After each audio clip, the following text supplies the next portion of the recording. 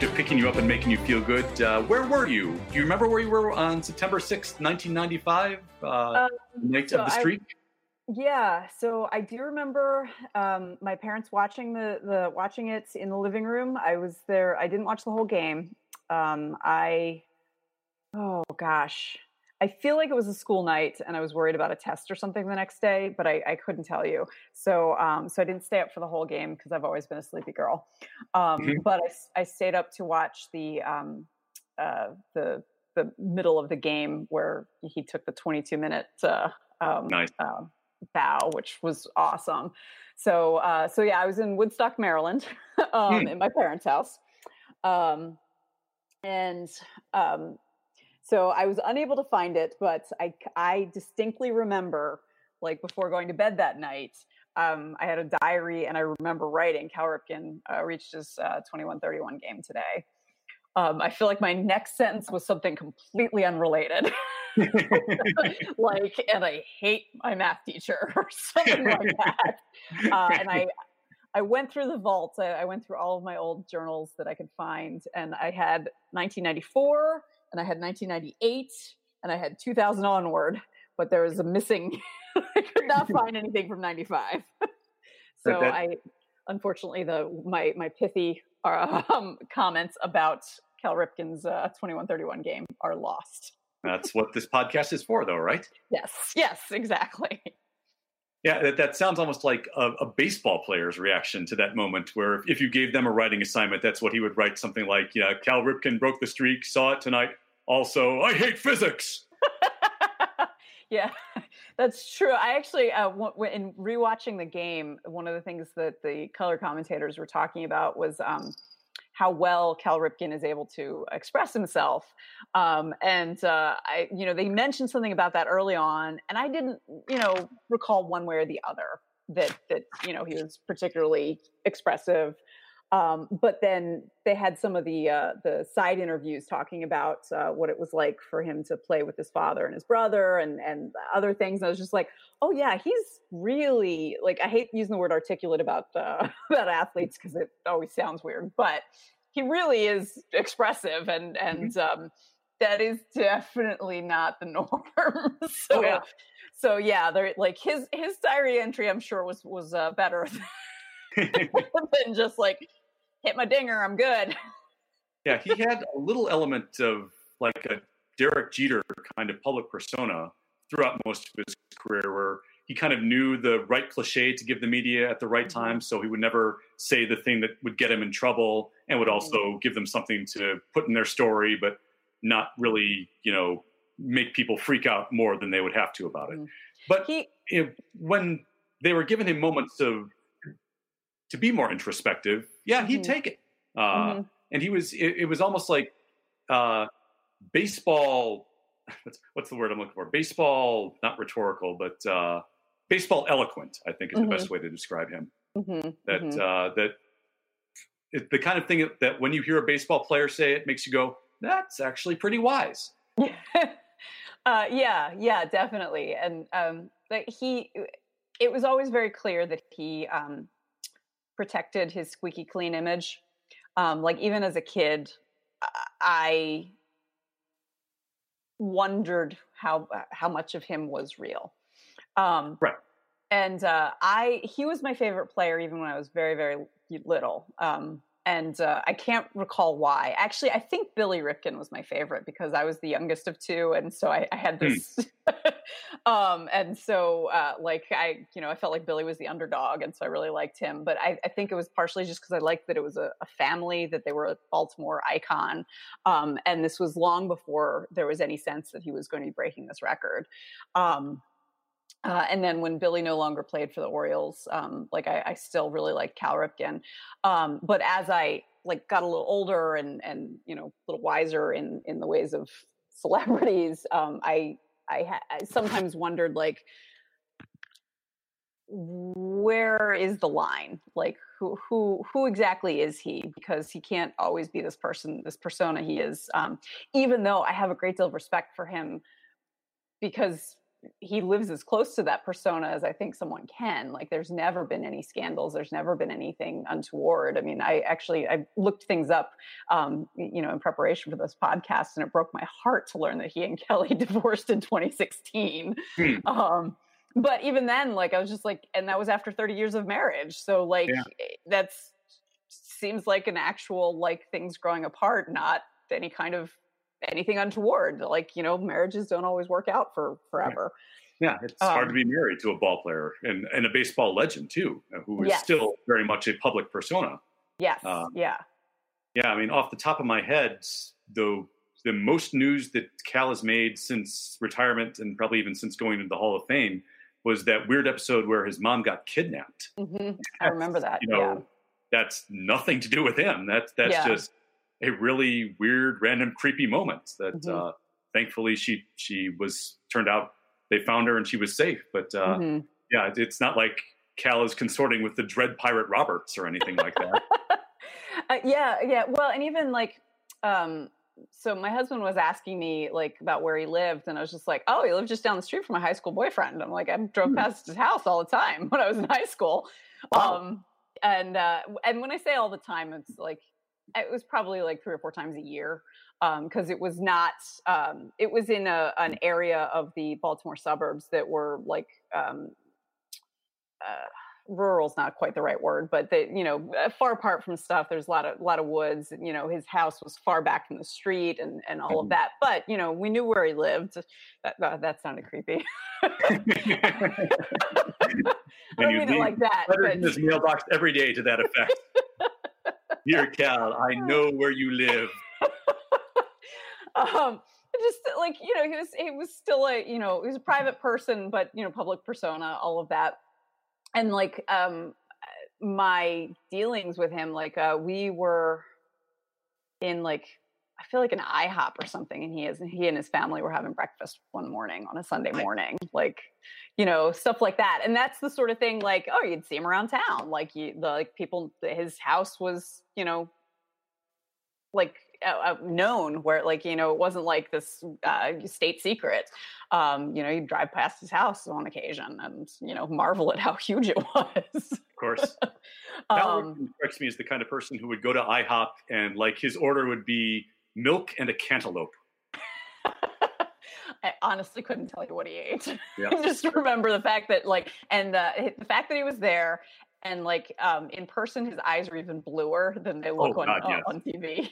It's just like, holy cow, like stare through your soul, blue eyes. It's the kind of thing that, if you look at his face, Peter Gabriel immediately starts playing in the background. Yeah, exactly. You want to hold something up over your head, like the boombox over your head while you're staring into his eyes. Yeah. Staring into his eyes and saying, I know where you live. All right, so now I sound like a total creeper. That's okay. That's a good way to start. So on that note, let us open the podcast right now. This is the 3 Strikes You're Out podcast, the Outsports Baseball podcast, part of the Outsports Podcast Network. My name is Ken Schultz, contributing writer to Outsports, Baseball Prospectus, and Cubs Den. Also, let's just say comedian, asterisk, assuming comedy is ever a thing again. The other voice you are hearing on this particular episode, this is episode number 24, the Ken Griffey Jr. episode of 3 Strikes You're Out, is one of my longest running friends, nearing a quarter of a century, and one of the brightest writers in the financial writing and financial blogging game, money coach and Kenyon College alum, Emily Guy Birken. Emily, thank you for joining me. Thank you for having me. Yes, this is also the first of the podcasts that I've recorded that is all Kenyon all the time, which I'm damn proud of at this point. And just to segue away from the main topic of what we're discussing here for just a second, that in the 4 years I went to Kenyon, I not once, which I think is a pretty big upset, not once did I ever venture down to go to a Kenyon College baseball game and see the Lords in action. And I look back at that. That's one of the things that it's not a big regret, but it's definitely like a sense of, I probably should have done that at least once, given, how big a role the sports played in my life and how much I adore the school. Mhm. Did you ever have occasion to see the Kenyon College Lords in action? No, I never did. Like I made a point of going to a swim meet because Kenyon was known for swimming, and I was just like, all right, let's show some school pride. And I went there and was like, I'm not built for swim meets. It was one of those, like, it's people in water with other people shouting at them and they can't possibly hear them, and that, like, didn't make any sense to me. Like, it's just, this is not a spectator sport. It's not in person. Like, on TV I can get it, where you've got the underwater camera, that's actually more exciting. But or you have the above camera where you can actually see how far apart people are. But and then other than that, like, I went to a couple of the other I think I went to a football game, and I think I went to, like, a lacrosse game, because, Why not? why not? It's a very white game to go to see, playing by the lords or ladies. But no, I don't think I ever went to a baseball game at any, which is also surprising now that you mentioned that I never did. Yeah, I mean, it's not like, it was the thing to do at Kenyon, Mm-hmm. but your reaction to swimming is also like the perfect Kenyon student reaction to anything, where even when you go to see sports, you're sitting there just having an existential crisis of, like, here, but what's the point? Like, somehow Samuel Beckett is going to descend upon us and go, let's go. We can't. Why not? We're waiting for Godot. Oh. Yeah, no, it was definitely, like, I'm not going to call it an out-of-body experience, but I was just, like, sitting there going, like, I don't know what I'm doing here, and I can't get out of it. And really, what is any of us doing here at this point when it comes down to it?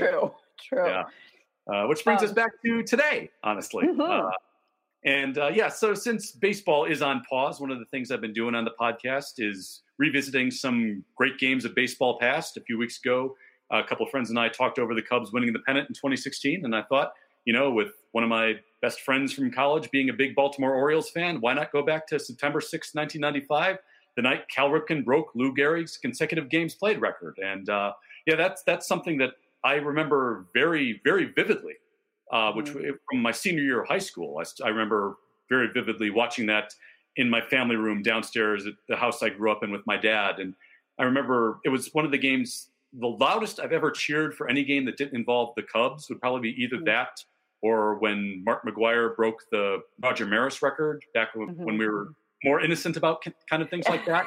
Yeah. So when you think about it in terms of the grand perspective, this is like the one record-breaking game that, like, everybody in the country witnessed that has still stood up over time, that hasn't had, any kind of seamy undercurrents ruining it a couple of years down the road when we find out what really was going on, which I think probably goes back to what we were talking about Cal earlier, that just kind of speaks to the fact how well he's been able to maintain the image and hopefully live up to that as best he can. Mm-hmm.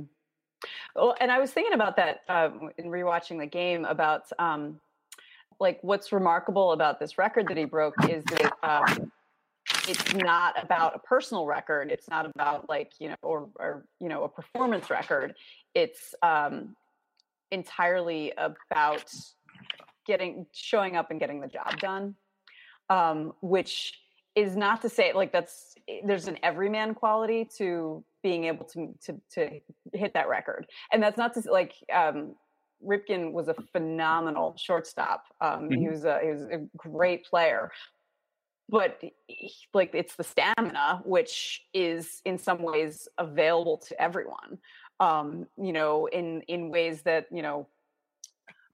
breaking the home run record is not. Yeah.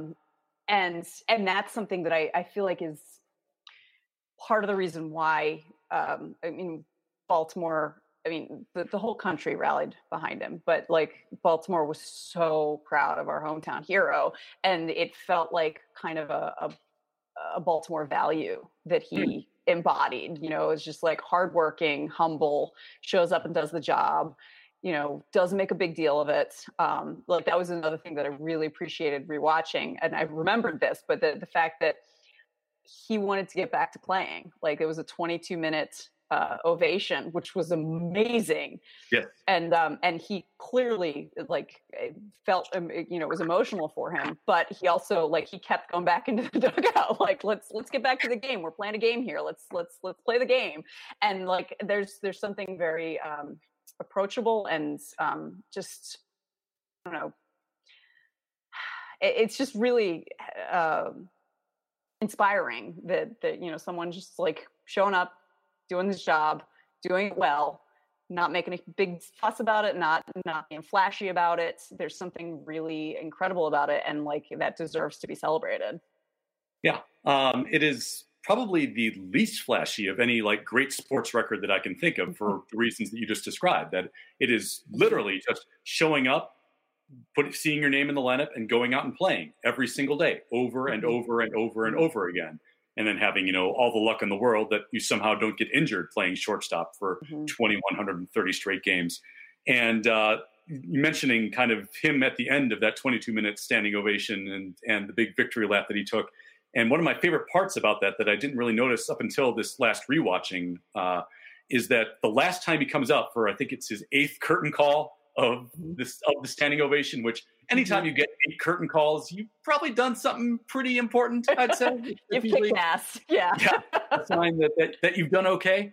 But you can see him kind of just looking up at the crowd, and all of a sudden he just mouths the words, "No more." Yeah. You just see in his eyes, like, I literally don't know what else I can give you at this point. I'm so grateful, but I don't know what to do. And it's also, in that moment, is also kind of the purest part of this consecutive game streak, because it's at that point where he's been honored for so long, and he's had the stage all to himself and literally gone around the entirety of Camden Yards thanking people. But now is the part where he has to do the job that's led up to this record being broken in the first place.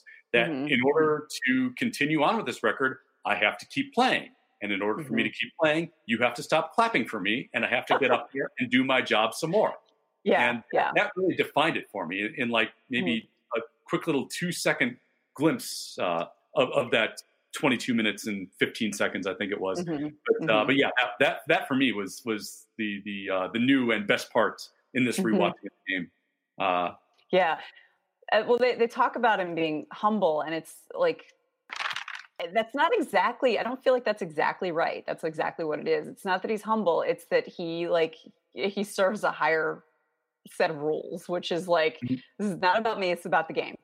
Yeah. We were talking a little bit about like, the sports cliches, like, and that's one of the, one of the oldest ones, but I feel like he really did believe that. And that's part of what led to him making that record. But also like is like just a part of his DNA, like he ultimately, that is something that is really important to him, is meeting these requirements, following these rules of baseball, and really loving the game so much.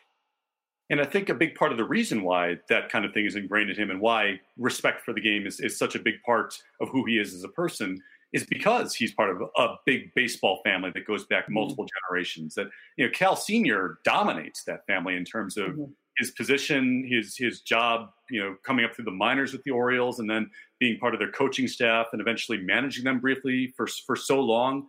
That when you get raised by someone who is in the game his entire life, and all he knows professionally is the game of baseball, those things that we think of as kind of cliches and we kind of roll our eyes at as fans, that's your life. Like, you are taught this is the most important thing and about your approach to your job and to your life. And I want to tie this into what you mentioned a couple minutes ago about kind of Cal, the interviews, little clips they showed throughout the game. One in particular struck me about his father.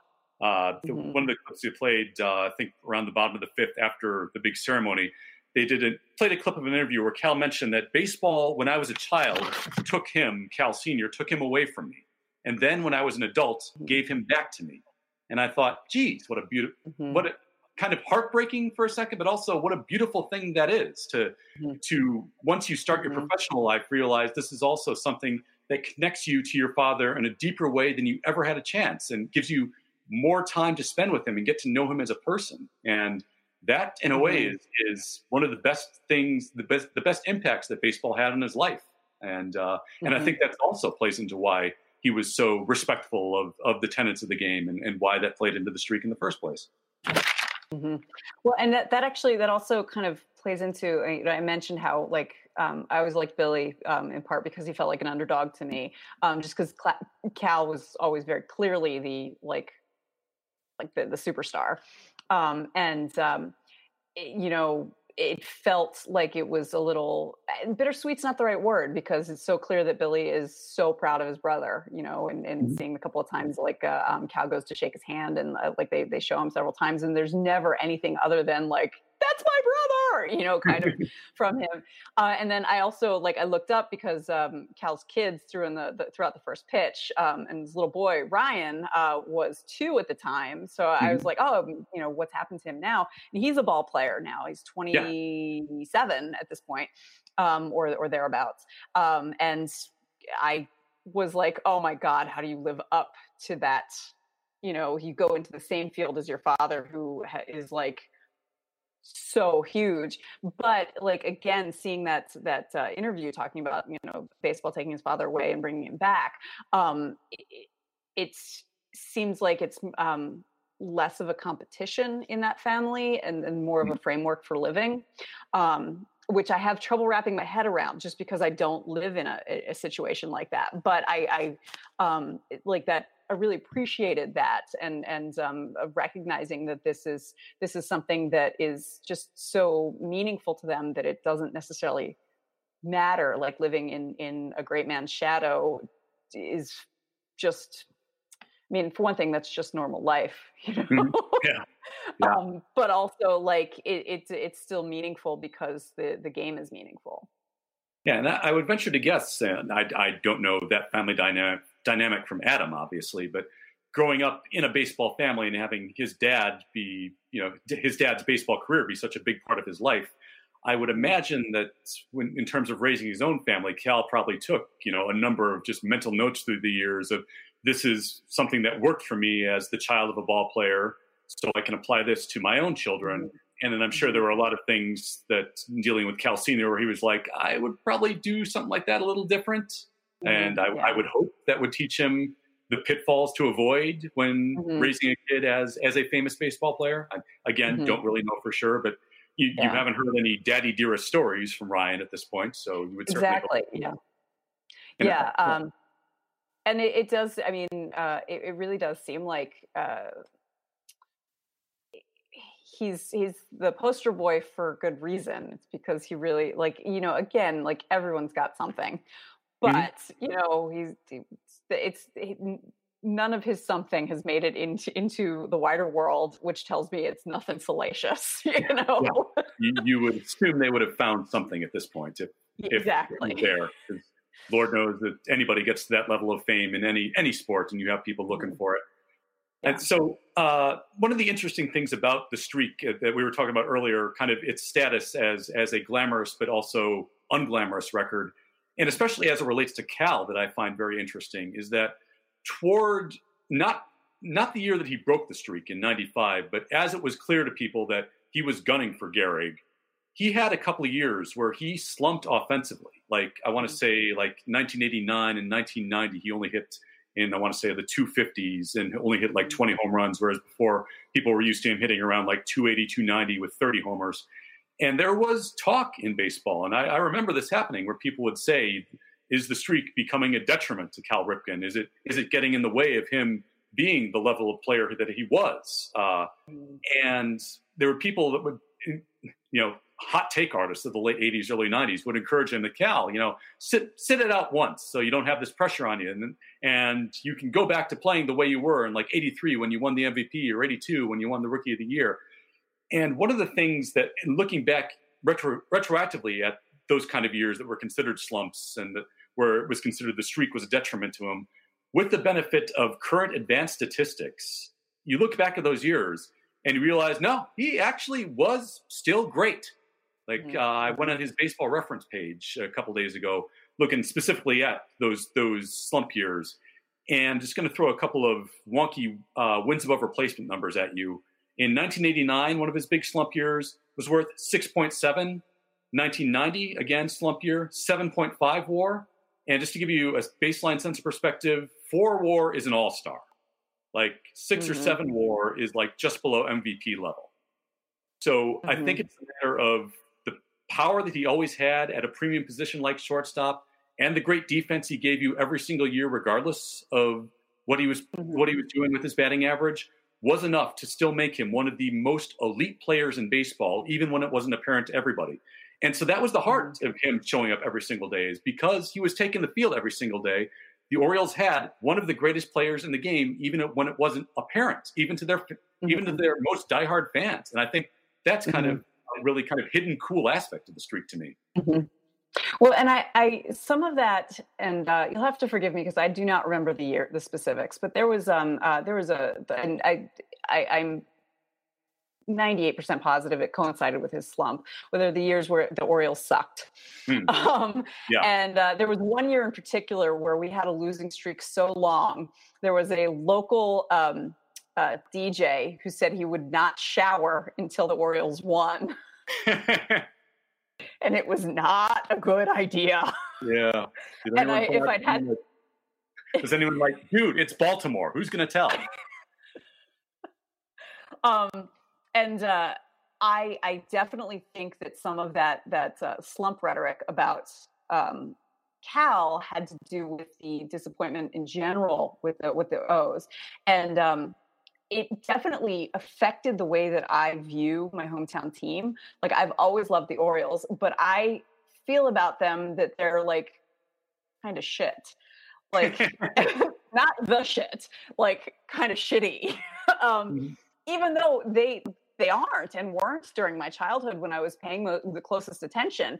And it was like because of that really terrible year. And then the sense that Cal had this slump, and because he had this kind of this double-edged sword where he was good enough that any lowering was like, oh, well, you know, he's ruined everything for the team. But even like a minor improvement was just like, yeah, well, that's what we expect of you. And again, that kind of gets to that sense of like, I'm coming in, I'm doing the work, I'm getting things done. You know, like in the same way that you don't really appreciate your competent coworkers, because like the ones who will take care of things, and then like when they call in sick, you're like, oh, that asshole. But then when they take care of something, you're like, it's about time you got that done, even though so not that I think that you actually treat coworkers that way, but we've all been in those situations where we've seen that happen. I'm a fan of comedy. We treat our coworkers nothing but the best here. Never call a coworker an asshole in stand-up comedy. That's never heard of. Yeah, you'd never call a coworker an asshole when you don't have a microphone in front of you to do it. Yeah. But yeah, to your point with that, and I think I want to say 1988 was the year where the Orioles lost like 21 in a row to start the year. I think that sounds right. Yeah. And yeah, the superstar of the team seems like they always really take it hard when the team itself is that bad, even though baseball especially is a sport where your best player can only control so much. I mean, we're living in an era right now where Mike Trout is far and away not just the greatest player in the game right now, but one of the greatest players of all time, and everybody knows this. And the Angels have made the playoffs precisely once and got swept in the 7 or 8 years that he's been playing. So, again, a player can only affect your team's record in so many ways. But even so, when fans are going through that, I mean, that's something that they always take out on the stars and their best. And I think the Orioles especially, because up until that point where they got so bad in the late 80s, they had a run from, I think, the mid-60s up until like the mid-80s, where they were in contention at least just about every single year, and frequently were making the playoffs and won the World Series, I think, like 3 times. So this was a fan base that was just used to the fact that the Orioles are going to be great. It's the Oriole way. It's our way of life. And so not only is this a bad team, but it's a disruption to this incredible run that they're on. And who's the best player on the team when they have this disruption? Cal Ripken, Mr. Streak, Mr. Selfish, Mr. letting his personal record take precedence over the needs of the team, even though the fact that he goes out there and plays every day and puts up these great performances is the only thing that this team has going for it. Fans don't understand that because, nuance. Yeah. That's one of those things that's really interesting. In that I am, I'm a Fairweather fan, in part because I really, really enjoy the game when I see it live. I have a much harder time focusing on it when it's on TV. In part because I am not someone who like watches TV. I always have something going on elsewhere. Mm-hmm. So I would always miss the great plays. So I'm like, oh wait, cheering, what had happened? So and so even though I grew up where like if we couldn't get to the game, we'd watch it on TV. If we couldn't watch it on TV, we had it on the radio. Even though I grew up with that, I did not have the same kind of like investment in the game that the rest of my family did. So like my grandmother had season tickets to the O's, and just was really, really important part of her life. My mom grew up with loving baseball, same sort of thing. And then for me, it was I just struggle to focus if I'm not there in person. Mm-hmm. And so, but what's interesting is like I wasn't a really invested fan. In the same way that, some of the rabid, like, oh, he's being selfish people might be. But I feel like that gave me a clearer-eyed view of what was going on. Like I did not get annoyed by the streak, and annoyed is the wrong word, but until it was like the early-ish mid-90s, like 92, 93, when it started to be like talked about regularly. And that was when I was just like, can you just let him be a shortstop? Like just let him play. Like, let's not talk about this stuff. Like, we don't know what's going to happen. He could tear a knee. He could, like, anything could happen. Let's not. And some of that is my superstition. Like, I don't want to jinx it. And some of it was also just annoyance that is like, like let's talk about it when we get there. That's not what this game is about. We're here for this game. We're not about like the whole. So, and that's, I think, some of that was the fact that in 1988, I was 9 years old. So like, I definitely wasn't, right.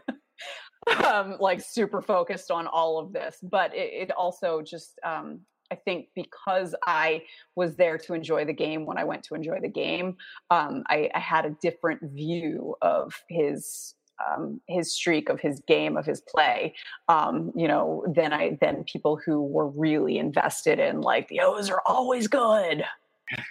Yeah. And it's interesting that you mentioned that, because right around that time in the mid 90s is when the streak went from being something that was like well-known in Baltimore to this is now a national story where everybody in baseball sees. Give it another couple of years and this incredible record that we never thought would be broken. And as they mentioned on the telecast several times, on Lou Gehrig's goddamn Yankee Stadium monument, it says a record that will stand for all time. Mm-hmm. But that's when everybody realized around 1992 or so that, give it about 3 years and Cal could take this thing. And that's when it started becoming a national story and people started following it, not just in Baltimore, but everywhere the Orioles went. And that was also in about a year's worth of time after that, when baseball needed the Cal Ripken story like it never did before. And do you have memories of the strike in 94 at all? Some memories. Yeah. Like, I remember being like horrified that Congress got involved because it just seemed like, what? Can I interrupt for a second? Bit of trivia. Sure. Can you name the judge that issued an injunction against the owners and forced them back to the bargaining table when they were going to open the season with replacement players and told them, nope, you got to go back to the bargaining table and strike a deal with the union? Can you name the judge? I cannot. Justice Sonia Sotomayor. No kidding. How about that? Oh, that's awesome. About that? Sonia Sotomayor ended the 1994-95 strike. Oh man. Yeah. Because I went back and was like, I was looking stuff up because it was, again, just kind of had to jog my memory. And I apparently didn't get that far in my research. That is so cool. Yeah, that's levels of Ken knowledge I think you have to have to know that. But yeah, that's I don't know if when Obama nominated her to the Supreme Court, if that was like right off the top of my head, but when I read it the first time, I was like, yep, oh yeah, that name absolutely is familiar. So you know she's awesome, but now you know she's even more awesome. Now you know even more. Yeah. Yes, I don't recall a great deal about the strike, other than it affected my social life. Well, just that was something that my friends and I did. We'd go catch a game. Now, let's see. I was 15 in 94, 16 in 95. So in 94, it was less so because we weren't quite driving yet. But my sister was still at home. It was before she went to college. And so, like, as I said, my grandmother had season tickets. We kept them many years through like I don't feel like we had season tickets for the 95 season, and that might have been because of the strike. Like we kept tickets for years and years and years, and then even after that, my friends and I would just we'd go buy cheap tickets and just go. That was something we'd do 3-4 times a year at least. And so that's the biggest aspect of it, is remembering we can't go to the game because there's no game. Yeah. And I can remember my dad ranting about it a little bit, just about this is ridiculous. I just need to, but I don't remember who he was at fault, exactly how he was ranting or who he was faulting for the whole thing.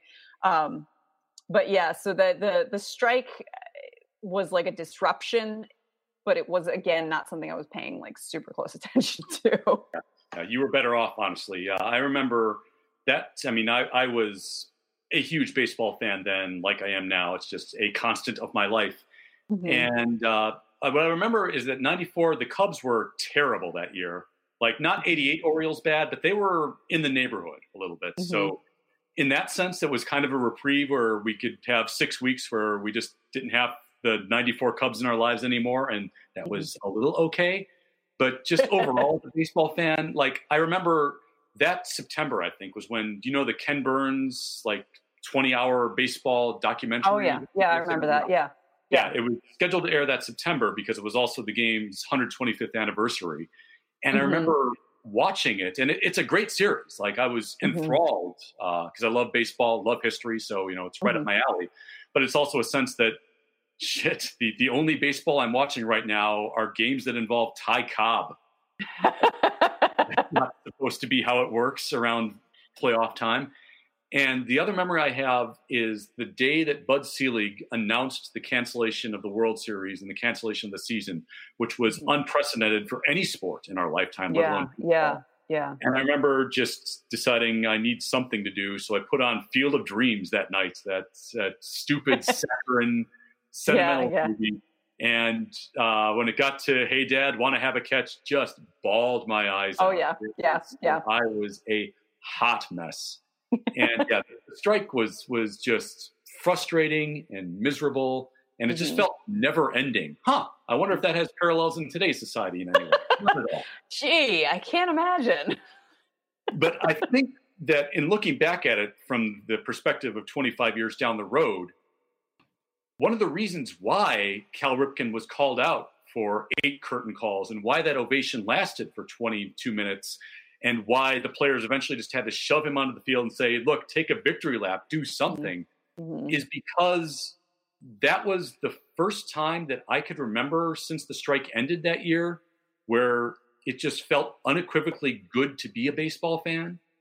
And I think it was kind of everybody just not wanting that moment to end because it felt like it had just been so long since we had one of those. And Cal Ripken just kind of happened to be the inspiration for that and the reason why we were kind of gathered together for this. So I think, in a way, it was a celebration of this incredible feat and the person that he was, but it was also this incredible catharsis, I think, for everybody that was there and everybody watching. And what struck me kind of watching the version we found on YouTube, it's the Orioles hometown call. And the play-by-play announcer doesn't shut up throughout the whole No, he does not. Whoever appears on camera, he has to identify, there's Rod Carew, there's Frank Robinson. And I'm a baseball fan, I know. And I remember when I watched this back when it was actually happening, when I was back in high school, we watched the ESPN coverage of it. Mm-hmm. And I remember Chris Berman was the play-by-play guy. And Chris Berman is just a total blowhard. But he knew that once this started, don't say a damn word. So it was 22 minutes of just letting the image and the sound of the ballpark carry the emotion of the moment. And it was just spellbinding. Like you just totally got lost. And this is, to borrow a line from LA Story, you just look at it and go, wonderful, wonderful, wonderful, wonderful, and most wonderful, and yet again, wonderful. And as I say, it had been a solid couple years since anybody who followed baseball as a fan had that experience. And I think that those images and that sound was like that moment coming together in the time when it needed it the most, honestly. Well, I, as a Baltimorean, I feel like, some of this is also 2020 me looking at it from, this perspective. But I also definitely felt it in 1995 is like, this is something Baltimore can be proud of. And, it's every city I know has this feeling like, oh yeah, we suck. It shows you how long it's been since I lived there. I now say Baltimore instead of Baltimore because I have been away too long. I'm taking away your go. I introduced myself to someone and told him I was like, I'm from Baltimore, and he's like, no, you're not. I was like, oh. He's like, you said it wrong. And I was just like, I've been in the Midwest long enough. People made fun of me. I stopped saying Baltimore.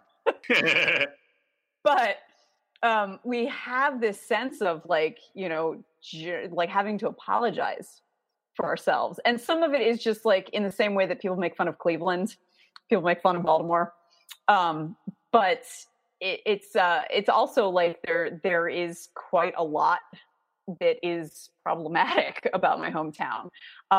And that was something that was just unequivocal. There was no bad to it. There was nothing but pure joy and pride and love for this hardworking man who was from a hometown hero, from a legacy from Baltimore, and I felt that again watching it. Just like, yes, we're the city of Freddie Gray. Yeah. But we are also the city of Cal Ripken. And it's, it may be horrifying, like some of the things that Baltimore is known for, but there's also something that will always be in the history books. We can always say that is who we are too, and be proud. Yeah, that's one of the best things that sports can do for you is you can have one night like that where you realize that everybody is looking at my city right now and is happy. And that's, everybody needs that. That's a sense of it. You feel that kind of hometown pride swelling in your chest a little bit when you talk about that. And everybody needs a little bit of hometown pride. I moved back to Chicago for kind of not exactly the reason you described about you're losing your pronunciation of Baltimore, but that they're, whatever the equivalent is of, I was worried that there was an essential part of me that the longer I stayed in New York, the more I was no longer a Chicagoan. And after a while, I just couldn't take that. So I get that. Definitely get that sense of wanting to be a part of that city pride of it. And, it's, I think, a decent point of comparison that the 2016 World Series is the moment where everybody looked at the way Cub fans were celebrating and the way that Chicago was just this massive, I want to say, orgy of joy that night. And everybody looked at it like, I am so happy for you, except for Cleveland, which understandable. I get it. But even Cleveland had to be like, it's, this is the way it should be. Yeah. This we may have worked for it not to be this way, but this is the way it should be. Yeah. The thing that I recall after the Cubs win was Trevor Noah on The Daily Show showing footage. And he's like, I had forgotten what joy looks like. And I'm like, yes, Yes, and I have long said there's the Cubs, and then several friends had babies. Those were the only redeeming factors of 2016. Yeah, yeah. It's so weird for me. It's 2016 was the beginning of the awfulness that we currently find ourselves in right now, but it was also the year where one of the life goals was crossed off. One of my absolute biggest life dreams came true. So yeah, when I hear the year 2016, a big part of me is that John Oliver segment of "fuck you 2016." but the baseball side of me is going, "Fuck yeah 2016." It's I can remember during the World Series listening to NPR, and they had a segment talking about people going to the cemetery to talk to their family who had not lived to see the Cubs make it that far. Like they hadn't even won yet, and I got tears running down my face, and that was just and again I have not had a visceral connection to the O's since I lived in Baltimore, which has not been since 1997, which in some ways makes me really sad because that is a connection to my family. Like, as I said, my grandmother adored the Orioles. She had she led Black and Orange. One of my favorite stories about her is in the years before she died, she was not very steady on her feet. She was not she was not in great health, and she was at a game with my mom. She convinced my mom to take her a game. She was not doing well, and there was something like a triple play, and so everyone was on their feet screaming, so excited. And my mom looked up. My grandmother had gotten up on the seat. And she said to my mother, she's like, "Marion, I truly don't understand how I got up here." I honestly don't know how this happened. She was so excited. And she was someone who she had needed help to get up. So, wow. So that's something that I watching this game made me realize how much I miss that. I miss that connection. And the importance of, again, that hometown pride, that feeling that I am a Baltimorean in part because I'm an O's fan. My kids watched a little bit of the game with me. They were asking a lot of questions, and my little guy asked me I was saying, this is the Orioles. They're from Baltimore. I remember seeing this game because I'm from Baltimore. And they're like, "Are we from Baltimore too?" And which is adorable. And I was just like, well, you were born in Indiana, which I still don't know how the hell that happened. I don't know how the hell that happened to anybody. In no universe did I expect to have children in Indiana. And now you're from Milwaukee. And then I was having, it was the explanation I gave them. And now I'm thinking no, you are from Baltimore. You may have never set foot there until you were, a year old or something, but yeah, you're Baltimorean just because I am, because that's who we are. That's our family, and it's important. And that's something that I was thinking sports can do that for us, even if because of life circumstances we have to live in Milwaukee. And I love Milwaukee; it's a great town, but it's not my hometown. No matter how long I might live here. Yeah, sports are a way that your hometown etches itself on your soul a little bit. And yeah, you carry that with you for the rest of your life. Even if you have, a long period of time where you're not closely following it, it's still a part of you. And it's still, in a way, your kids asking if they're from Baltimore is in some way connected to your grandma standing on that seat in your memory of that. That's, the generations of your family kind of coming together and in a way of celebrating the city through the Orioles, I think, a little bit. And I think that's really cool. Do you remember any reaction to the home run that Cal hit in that game? Gosh, it was just kind of hell yeah. It's the only thing I really kind of recall. It was again that sense of it just gets the job done. He's just there, he gets the job done, he does, and he does it well. And it's not flashy. It just does it. So I honestly don't I remember my parents yelling, but I don't really remember like talking about it the next day or anything like that. Because we were just talking about the 22 minutes. We were talking about the, like how cool various things were. But I don't recall us talking about his home run, which like watching it again, I was like, you get the little yay! Oh yeah, it's huge. I remember watching it that night, and again, watching it as a 16-year-old baseball fan at the time, desperate to find anything good about the game. And I remember thinking that going into the game that, it was going to be a great night no matter what, that there was going to be celebration, but I also wanted him to have a good game. Like I wanted there to be get at least one hit, just because that will be, not only was this the record breaker, but it was also you showed up and you were great. And I remember that sense watching it.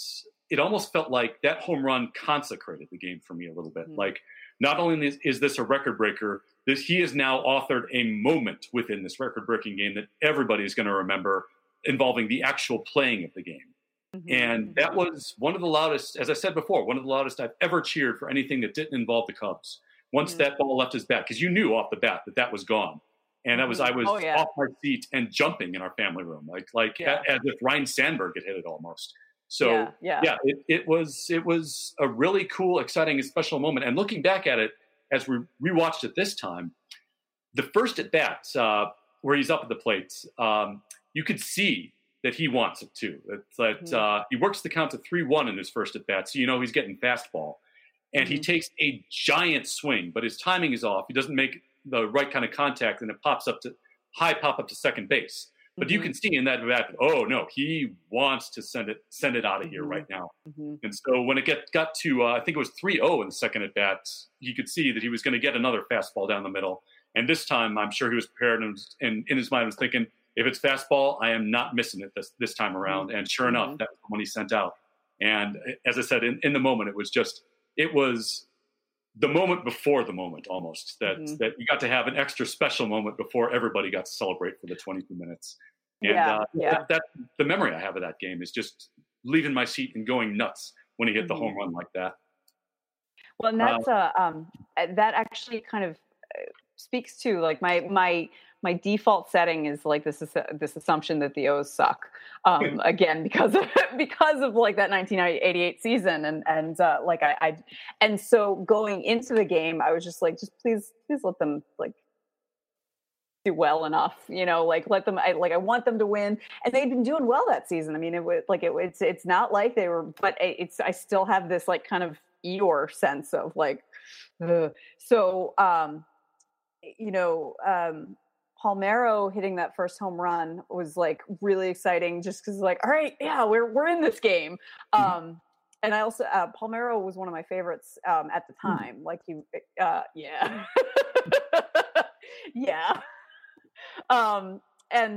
That was another aspect of rewatching this, was reminding me how well I knew so many of these players, because I had forgotten that like this was like, oh yeah, I remember Bonilla, I remember Messina, I remember, and Palmeiro at the time, I was just like, oh yeah, like he's a powerhouse. And so that was like, I was remember like that's just like, yeah, all right, we're in this game. And then for Cal to hit a home run was just like, yes, like it's like when everything aligns and you're like, this is how it's supposed to be. Like this is exactly, history is playing out the way it's supposed to. This was a game that had great players in it. Palmeiro obviously is problematic, but Bonilla was really good. It also had 3 Hall of Famers involved. You had Cal, Mussina, and Harold Baines was the DH. Oh, yeah. And also, and this is something that I did not know until viewing one shot this time around, but there was, after one of the Angels that singled early on in the game, there was a close-up of him talking to the first base coach, and I looked and thought, that guy looks kind of familiar. He didn't have the glasses, but I kind of thought for a second, yeah, it might be. And I went up to called up the 1995 Angels coaching staff, and sure enough, their first base coach, Joe Maddon, who you might remember as manager of your 2016 World Series champion Chicago Cubs. Wow. First base for the Angels. How about that? How about that? Yeah, I screamed in that moment. Yeah, like, yeah. that's the 2016 Cub effect on me. Is if I see something Yeah. like that, I squeal like it's a Mhm. 16-year-old girl watching One Direction, or Mhm. I was trying to think of the K-pop band, but it wasn't coming to mind because I'm 41 years old. No, I get it. Yeah, whatever the kids are listening to these Yeah, days. yeah, the kids nowadays. Kids So nowadays. Cal Ripken, of course, played in eventually 2,632 consecutive games before sitting one out. And I know both you and I are working on reading 2,632 consecutive books, Emily. How about that for a segue, huh? Perfect. That's professional. And since we are doing social distancing baseball book club here at Three Strikes You're Out podcast, do you have a recommendation for any of the listeners? Okay, so this is not exactly a positive recommendation. I mean, it is. We're English majors. What do we do that's positive? So, A Prayer for Owen Meany. Ah, Not exactly good baseball. there is baseball in it, though. Absolutely. But there is baseball in it, and it's because I was thinking about it. I was like, okay, my favorite book that involves baseball, and I was just like, it's got to be Owen Meany. Yeah, yeah. Oh my God. So yeah, the Owen Meany is the instrument of the narrator's death via fastball or foul ball. Excuse me. Yeah. So and it's I was thinking about it so I taught this book when I was a high school English teacher. I got in some serious deep shit with some very, very religious parents. Now, to be fair, I am a subversive bitch, and I sent home the DNA a letter. Yeah, I sent home a letter saying, like, hey, we're going to be reading this book. Please let me know if it's okay with you, without telling them why it might not be okay with them. One of the things that I did when I was a teacher, and these were juniors, they were 17-year-olds. So one of the things that I would do was read out loud at various points.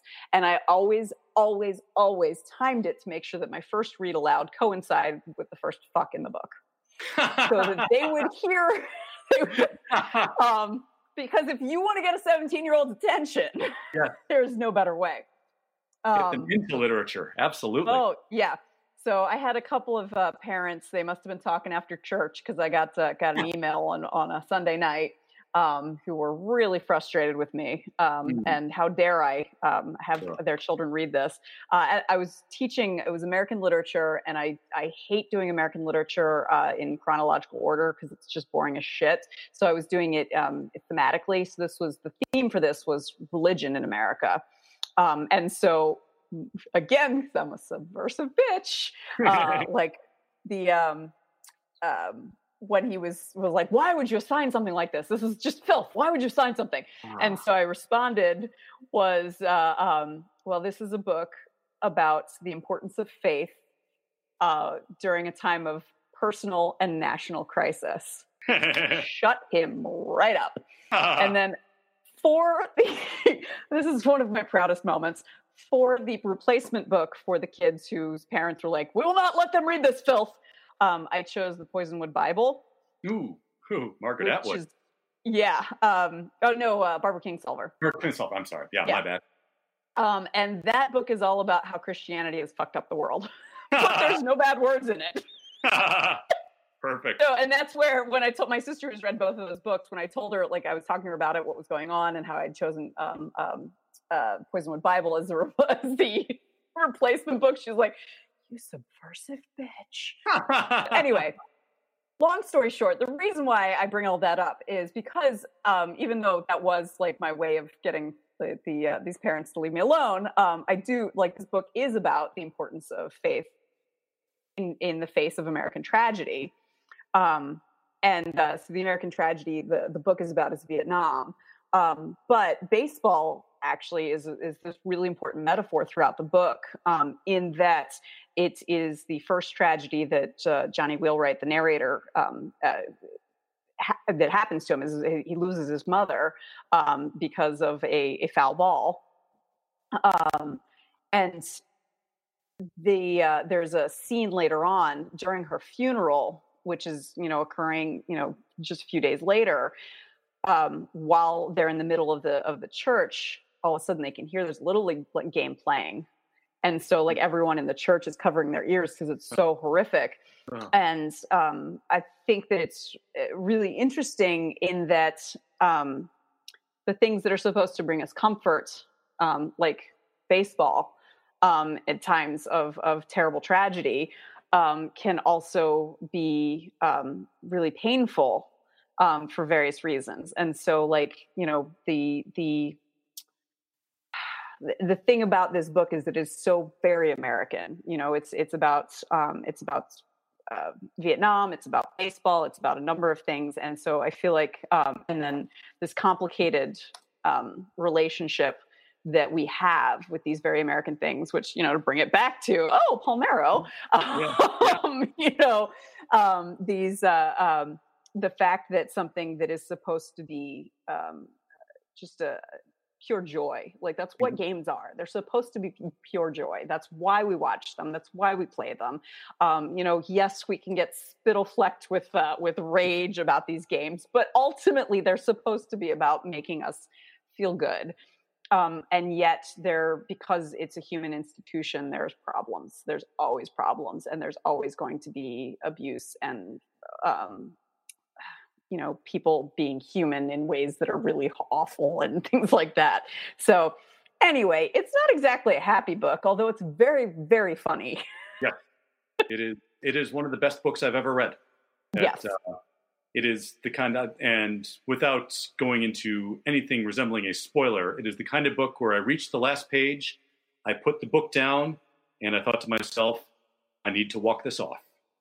And I just went and took a walk and kept walking until I was done.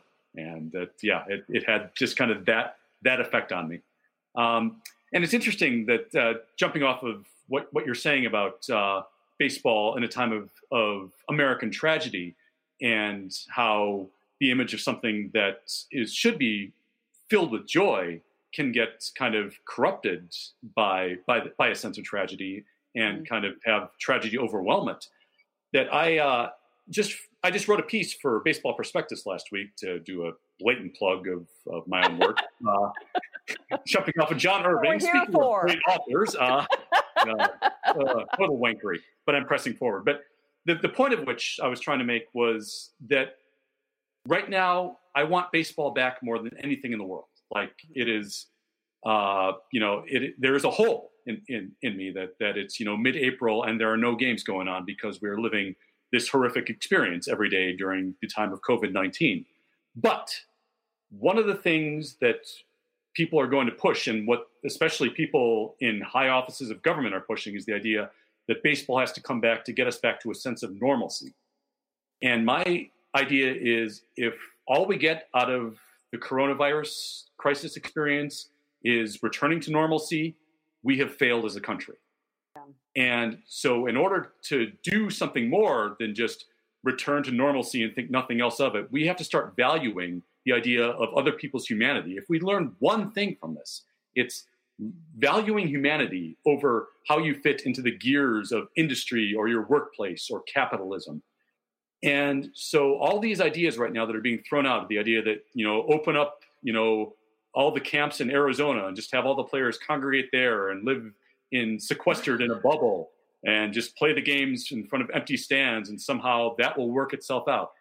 Every one of these, to me, still sounds like we're forcing people to go back to work in a time of pandemic. Mm-hmm. And until we reach a point where we can assure the players that you have safer conditions and you are not putting yourselves or the people you know or the people who work around baseball at risk, then I don't think we can afford to open up baseball and play it yet. And to me, that's a choice we have to make in order for humanity to win out over forcing people to go back and do their jobs just because we need to restart the economy or we need to restart, you know, something for our national symbolism or something like that. Mm-hmm. So I don't know if that's going too far of an intellectual wanker direction, but that's where I jumped off of your thoughts. So no, that makes a lot of sense, because it's we have the sense we want to return to normal, and it's like normal's gone. Yeah. You know, like we need to accept the fact that normal is gone, and we can create a new normal. And we can create a better new normal. but that's also like, it's the bread and circuses aspect of it too. It's like, we want to bring baseball back because that's one of the things that we use to numb ourselves from the fact that our system is broken, our country is broken. And like, yeah, it's a wonderful thing. It's a wonderful, joyful aspect of our lives. But, you know, bringing it back is not helpful to anyone or anything. And instead, like, we need to sit and think about what we've done Yeah. before we bring anything back. Yeah. Baseball coming back is it's going to be viewed as, this is a win for America. And right now, America doesn't deserve a win until we make some changes that desperately need to be made. Yeah. Yeah. Well, and it's also, like, to bring it back to Cal Ripken, it's like, Love it. how's that for a segue? Yeah. But I was thinking about his streak in terms of the pandemic a little bit, just because one of the things that I saw was someone was saying, like, can we, once this is over, do away with attendance awards for school? And I connected with that because my best friend in high school had a perfect attendance from preschool all the way through graduation. And that meant she came into school sick multiple times. And she, like, I know, like, the Cal Ripken was inspirational to her. Wow. And so I was like, I remember at the time thinking, like, is the game worth the candle? This doesn't seem like, what are you getting from being here every single day? And so in terms of, like, this streak that Cal Ripken had, I feel like he did a really good job of making clear that luck was a huge factor. And that's something that I feel like we need to, like, look at as a whole, as a country, is like, how much of the way things have been working has just been luck, individual and nationwide. Because, like, going back to the, like, you never take a day off, like, you have to earn the right to be sick, and all of that only worked because of luck. And it often didn't work, but worked on a national scale because of luck, in a lot of cases.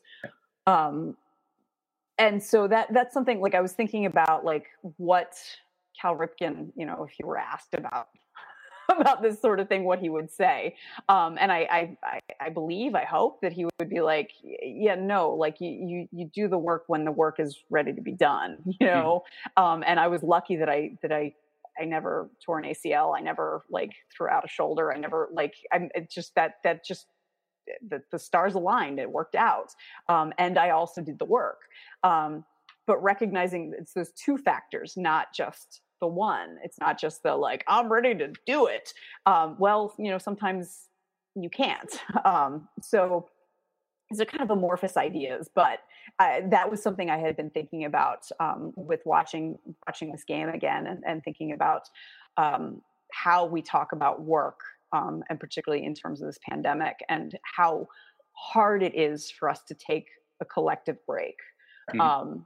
How, like, people are screaming for the end of this collective break that has been relatively short. I mean, yes, it's been months, and yes, there's a lot of financial fallout that is horrific to consider. But ultimately, like, this financial fallout is something we are choosing to do. We could choose not to have financial fallout if we had the political will and non-morons in charge. And this collective slowing down, there's nothing like we could make this a net positive in addition to saving lives. Yes, but only if we want to, as you say. Only if we choose to, yeah. And I don't know if we have the will. Yeah, it's a big choice, and it would also mean that the people who have gotten power through the old system would have to give up some portion of that, and that seems like it would be the hardest task of all. And wow, this got deep for a second, didn't it? Man, holy cow! I like it though. And I have no idea how to segue into my book choices because I'm not going that deep, but I've got some good ones. I am recommending the Jane Levy trilogy of biographies. She has become one of my very favorite baseball writers. She has written Sandy Koufax, A Lefty's Legacy, and then a few years later came out with The Last Boy, a biography of Mickey Mantle. And I'm right now about 200 pages into a book of hers called The Big Fella, which is about Babe Ruth. And she is someone who kind of approaches biography from an interesting standpoint, that she likes to ground it in one specific life-defining moment or incident. In the case of Koufax, it was his perfect game against the Cubs in 1965. In case of Mantle, it was a golf tournament that she covered as a reporter when he was, I want to say, in his 60s, and made a drunken pass at her and then passed out at one point. And then in the case of Babe Ruth, it was the barnstorming tour that he embarked on with Lou Gehrig immediately after hitting 60 home runs in 1927. And so she kind of uses it as a jump-off point and then kind of hits all the big, important parts of their lives and kind of keeps coming back to it over and over throughout the narrative. And it makes for a compelling read every time she's done it. And she's also really good at kind of digging very deep into the big moments in players' careers. I know that, for example, in Koufax's book, I just reread The Last Inning that she wrote about covering his perfect game. And it's about a 10-page chapter, and it felt like I did it in about a minute. And she kind of mixes Vince Scully's call in between her narrative, and it's just utterly engrossing. And in terms of like her approach to each book is also approached differently too, because Koufax is uplifting. It's the story of this great Jewish sports hero who also just really is portrayed by popular culture as this weird J.D. Salinger-esque recluse, but really it's just a regular guy who just had no time for any of the trappings of celebrity. And it's a really great read to kind of get an insight into just how smart and thoughtful and just what a normal guy he is. Mickey Mantle's story is one of the saddest baseball star stories I've ever read in my life. And it's grounded largely in the fact that his dad is often portrayed by popular culture as this guy who had this great vision that in order to escape the mines of Oklahoma, he turned his son into a baseball prodigy and he'd force him to become the greatest switch hitter of all time. And it came true. Mickey Mantle's father is one of the worst people I've ever read about in any baseball biography of all time. Just an absolute piece of shit. And she goes deep into it in that book. And I'm so grateful that she exposes that for the lie that it is. And the Babe Ruth one, I'm only about a third of the way through it, but it's interesting to me that the thing that she keeps coming back to most, she celebrates, his amazing career and talks about just the way that he redefined the potential of what a baseball star could be in popular culture. But the thing that she keeps coming back to most is kind of this hidden sadness in his eyes from a childhood really spent not abandoned by his family, but essentially the same thing, where they turned him over to a school for ne'er-do-well boys in Baltimore, and then essentially just let him exist there and had almost no contact with him up until the point where he started playing baseball. And that kind of underlines, she finds things, little things like that. She talks about how in the St. Mary's School for Boys, they only had meat one day a week on Sundays. They would have a hot dog.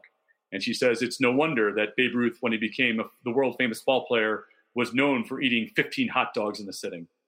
And so she finds details like that and then kind of draws conclusions that make you go, that's well done. And she also can just write the hell out of a sentence too. Just an incredible writer.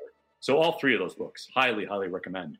So, and also speaking of books I highly recommend, End Financial Stress Now. Seems like it would be something good to do, right?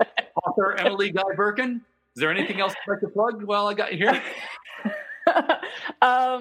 Well, yeah, my most recent book is End Financial Stress Now, which seems prescient. It came out in 2017, but I think it might be helpful for people now. Yeah. Yeah. Also, just let people know during the coronavirus, I am offering free financial coaching to anyone who is worried about money. So, if you are concerned about money, one of my favorite things to do is to help people find solutions. And I am not charging for it during coronavirus. You just need to find me at emilyguyberkin.com. You can sign up for a quick phone call, and I will do what I can to help you. It is literally, I'm a weirdo. I find money problems to be like Sudoku or like Tetris. Like I just, it's like, oh, okay, well, if you just slide this over here, that'll work. And like, ta-da! And it actually really is something that I enjoy doing, and I can help you feel less stressed, and I love doing it. That's awesome. And that is something we desperately need right now. And speaking as a freelance writer and stand-up comic, everybody else get in line behind me, pretty much. Emily, this has been such a joy. Thank you very much for joining me. Oh, thank you so much for having me.